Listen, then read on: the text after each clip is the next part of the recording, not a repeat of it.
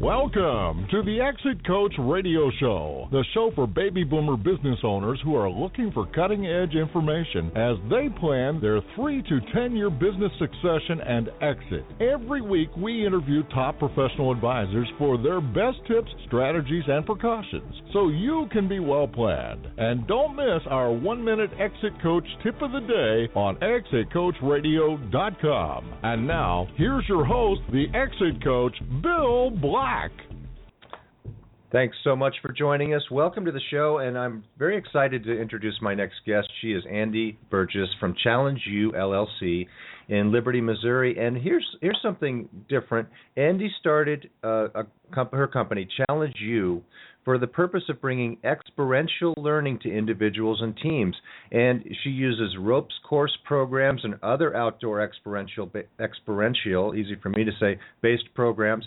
But Andy's true passion lies in using horses as teachers. And we're going to talk about why horses as teachers specifically make sense as it relates to congruence. So, Andy, welcome to the show, and thanks so much for joining us. Thanks, Bill. It's a great pleasure to be here today. Andy, it's our pleasure. I'm really looking forward to this. I remember Mr. Ed. Mr. Ed was always a good teacher, the TV show way back when. But tell us about you and how you came to start Challenge U. You know, the short version, Bill, is in 1990 I went through a series of personal development seminars, and they were very experiential based, took place in a ranch in Northern California, and I came out of that series of programs and I said, now I know what I'm supposed to do with my life.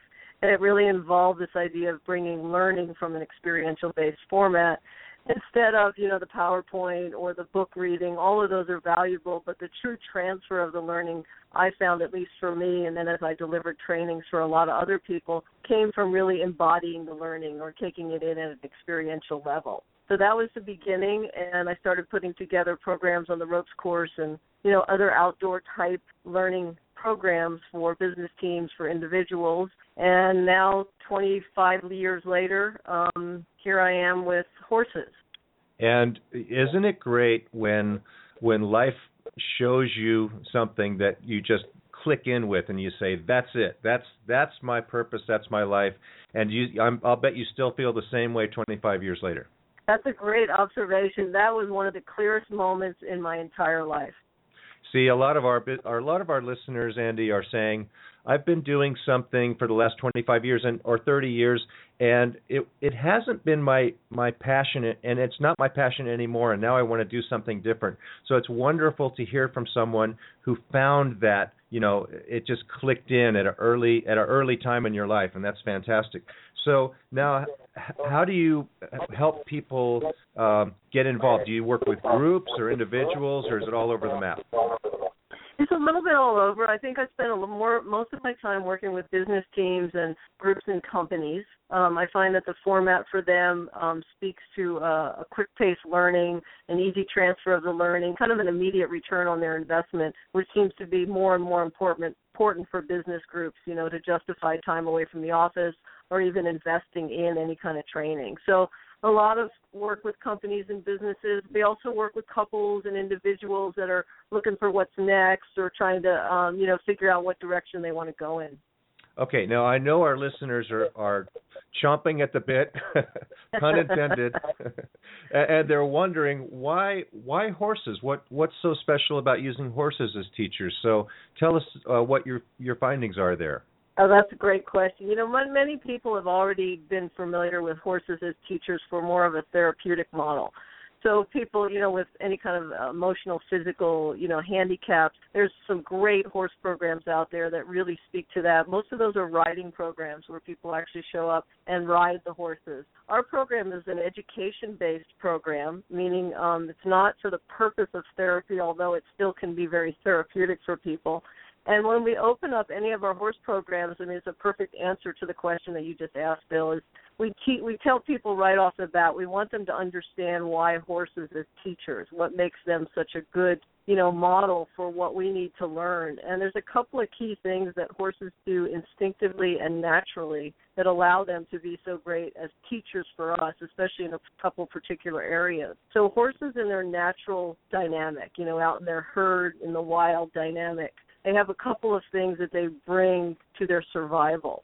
first and foremost, and probably the one we use the most when we work with people around communication, is the horse's ability to scan congruence or incongruence in the predator. So horses in the wild are prey. They're eaten by other animals. So let's say the lion that's stalking the herd that's looking for its next meal, it's what we would call incongruent, emotionally incongruent, meaning inside and outside don't match. So the inside of the lion, they're hungry. On the outside, they're kind of stealthy and stalking. So they're wearing a mask.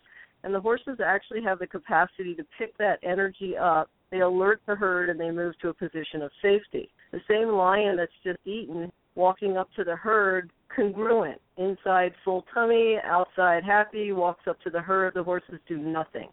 So they now, isn't that fascinating? And there's documentation on that. You could see the National Geographic type programs to really catch that footage. But you take that same horse, they don't lose their ability, their instinctual ability for survival just because we've taken them out of their herd dynamic. So we take that same horse, put a human out in a round pen with the horse, set them up to go in and have a goal with the horse. And the first thing they're doing, the horse is they're scanning our energy for congruence or incongruence, and they give us feedback accordingly. So if we kind of flip over to humans are taught to be incongruent. Meaning a lot of times, you get to work, you've had a bad morning, the traffic was bad, you had a fight with your spouse, and when you get to work and somebody says how you're doing, you go, oh, I'm fine. And energetically, they know that there's something off. You've probably had something like that happen before. Yeah, I guess I'm thinking it's like intelligent intuition. Yeah, perfect. Mm-hmm. So our ability to incongruence creates anxiety, confusion, type of a response. So if we're in a relationship and we want to build trust and build relationship to be effective, incongruence actually gets in the way of that. So the horses help us recognize congruence, incongruence, just as one component of what they offer us. That's fascinating. It really does make a lot of sense. I guess, the other thing that comes to mind is that a horse, riding a horse, and I rode horses when I was younger. My sisters rode horses. It's really a team sport. It's between you and the horse. You work together, and the horse kind of lets you dominate, but also has the ability to make a better decision if you're not making a good decision.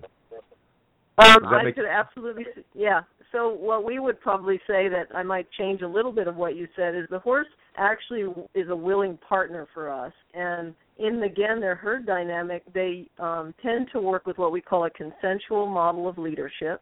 So it's more of an invitation to lead, an invitation to follow versus a dominance-based style of leadership. So dogs are dominant. The pack leader eats first, takes the other dogs down. Horses, it's always for the good of the herd. So, again, when we work with business teams, we kind of create some distinctions about, in the horse herd, they're always looking out for everyone, so everybody gets to move forward as a team, and it's more of a partnership versus a dominance-based organization. And there's some of those out there, and that's not good or bad, but it's, they work a little differently. So we tend to highlight that with the horses as well.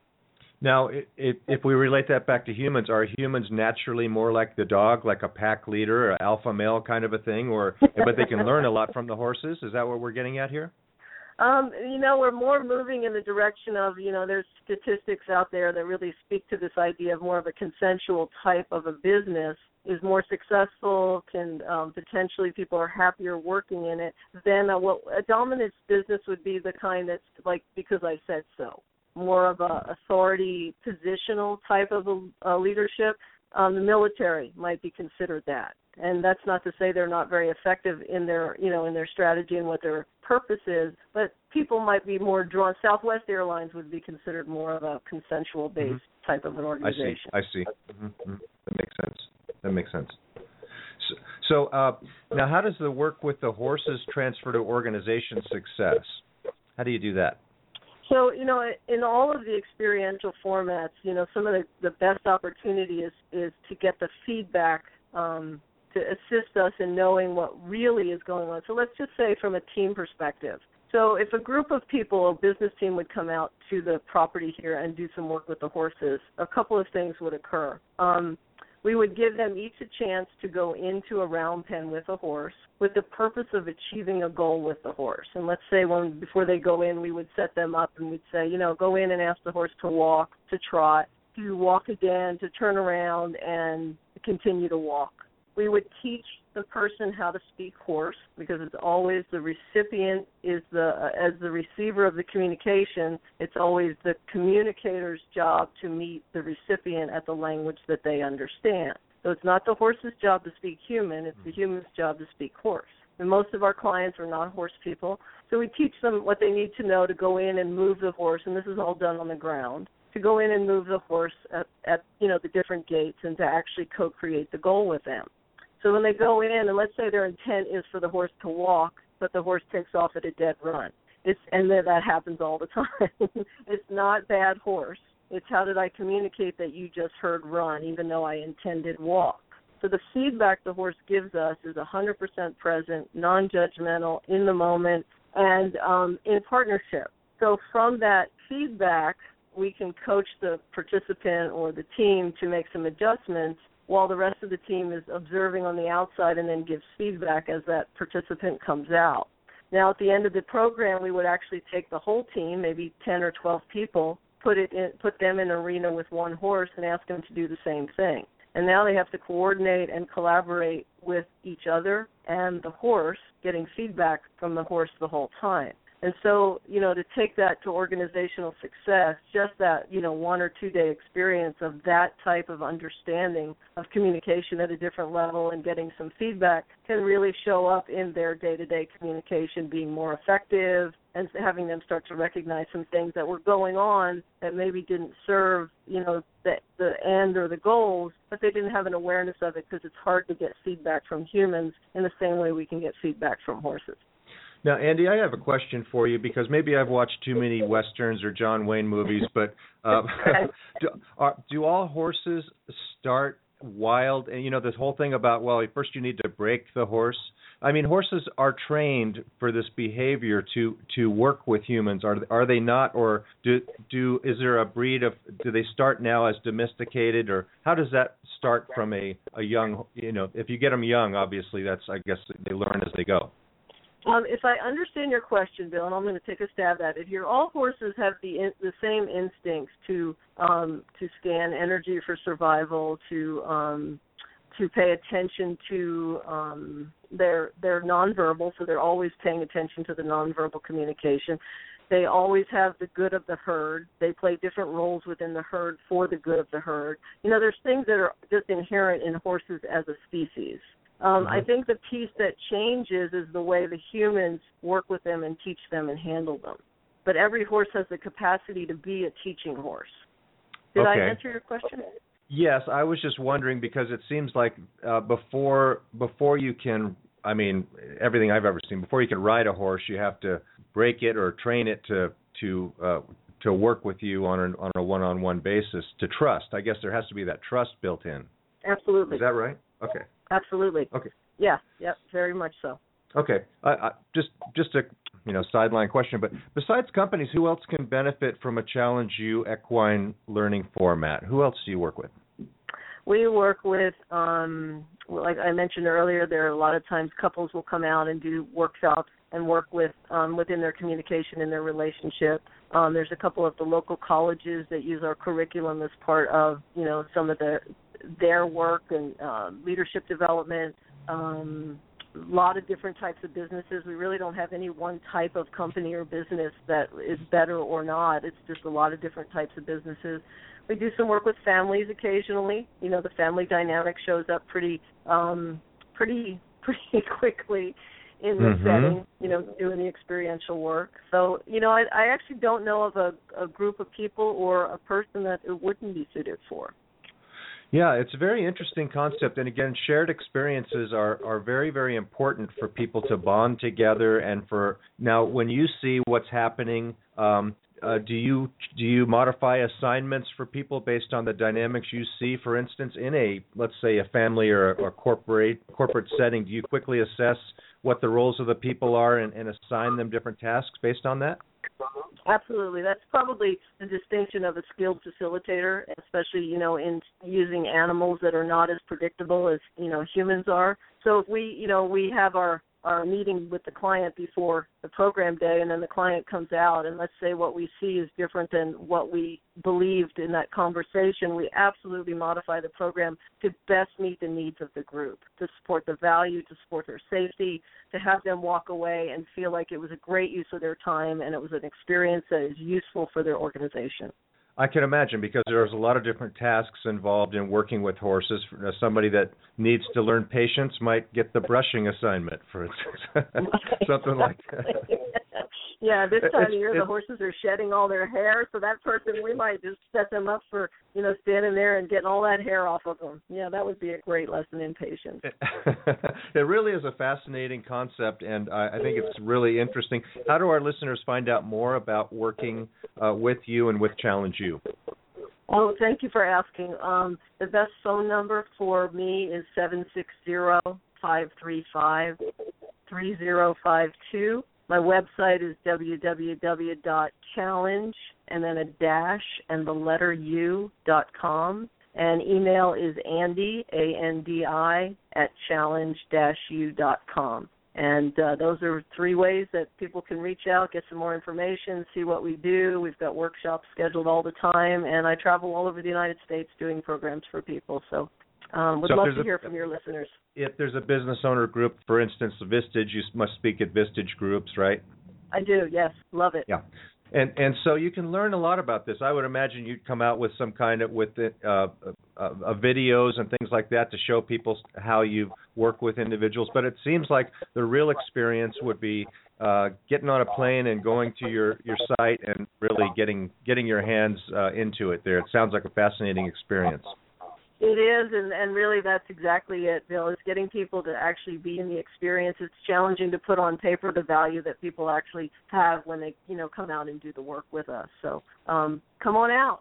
Sounds great, Andi. Thank you very much. I appreciate you joining us today, and I'd love to follow up with you later because I know there's other types of programs you work with as well. So let's get together at some time in the near future and talk again about this in more detail. Thank you. I look forward to it, and we'll be in touch. All right. We're going to take a short break. We'll be right back after this, so please stay with us.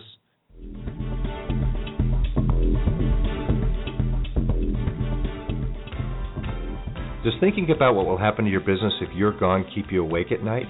Will you get the price you need from your business to carry you through retirement?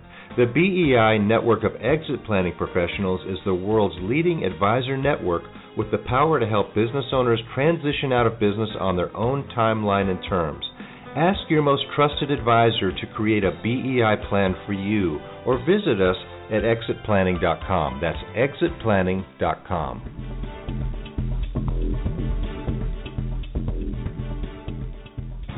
You're listening to ExitCoachRadio.com, the information station for age 50-plus business owners, where we're interviewing top advisors for their best tips, ideas, and precautions, so you can be well planned.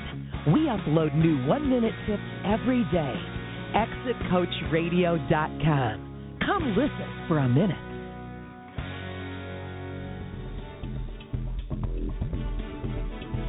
Thank you for listening to Exit Coach Radio.